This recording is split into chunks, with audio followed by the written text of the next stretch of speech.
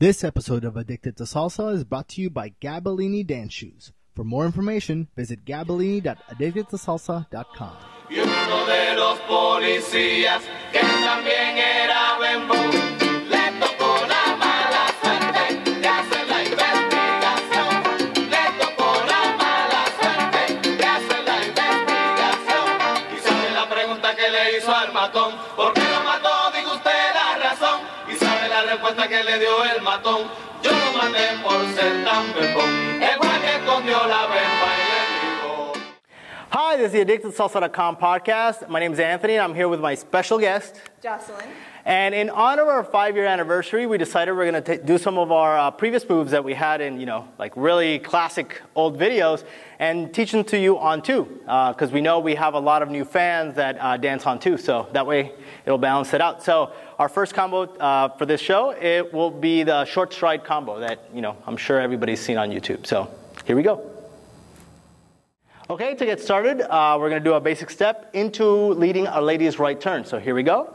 1, 2, 3, 5, 6, 7. 1, 2, 3, 5, 6, 7. If you notice, all I did was, as the lady's finishing her right turn, I just do a backhand drop into my same hand, okay? And that puts us in this position. And in this position, the lady's going back on 6, and I'm kind of going forward with my left on 6, which allows my hand to actually kind of create a little bit of tension here so that I can use that to pick up, to lead the next part of the move and pick up the lady's left hand, okay? So from here, you've seen us do this move many times, right? We can do a windmill, we can do a crossbar lead with turn. So what we're going to do here is very similar to a crossbar lead, to a windmill. As I create that tension and bring the ladies forward, I'm going to take my left hand and put it about this level to help her, or I guess give her an indication I'm looking for her left hand. As I bring this hand up, I'm going to let it go and pick up the left hand, okay? From here, I'm going to use this connection that we have here to then lead a crossbar lead with wrap to finish off here on 6. Okay, so here we go. Let's try from there with a basic step in the beginning. 1, 2, 3, 5, 6, 7. 1, 2, 3, 5, 6, 7. 1, 2, 3, 5, 6, 7. Okay?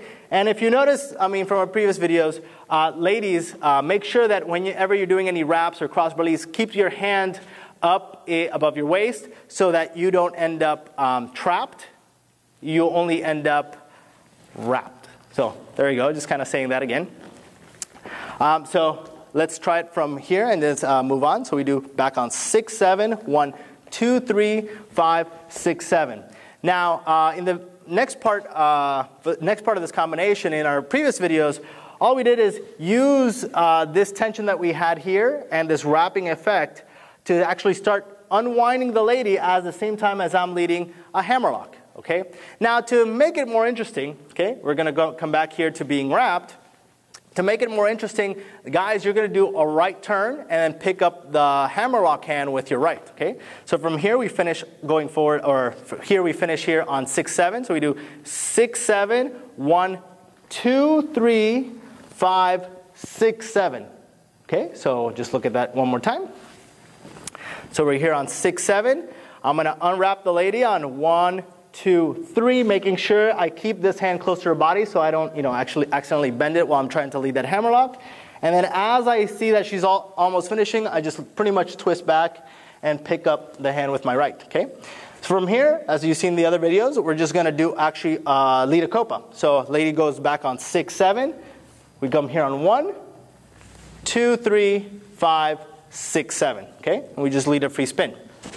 So from the very beginning on 2, we do 1, 2, 3, 5, 6, 7. 1, 2, 3, 5, 6, 7. 1, 2, 3, 5, 6, 7. 1, 2, 3, 5, 6, 7. 1, 2, 3, 6, 7.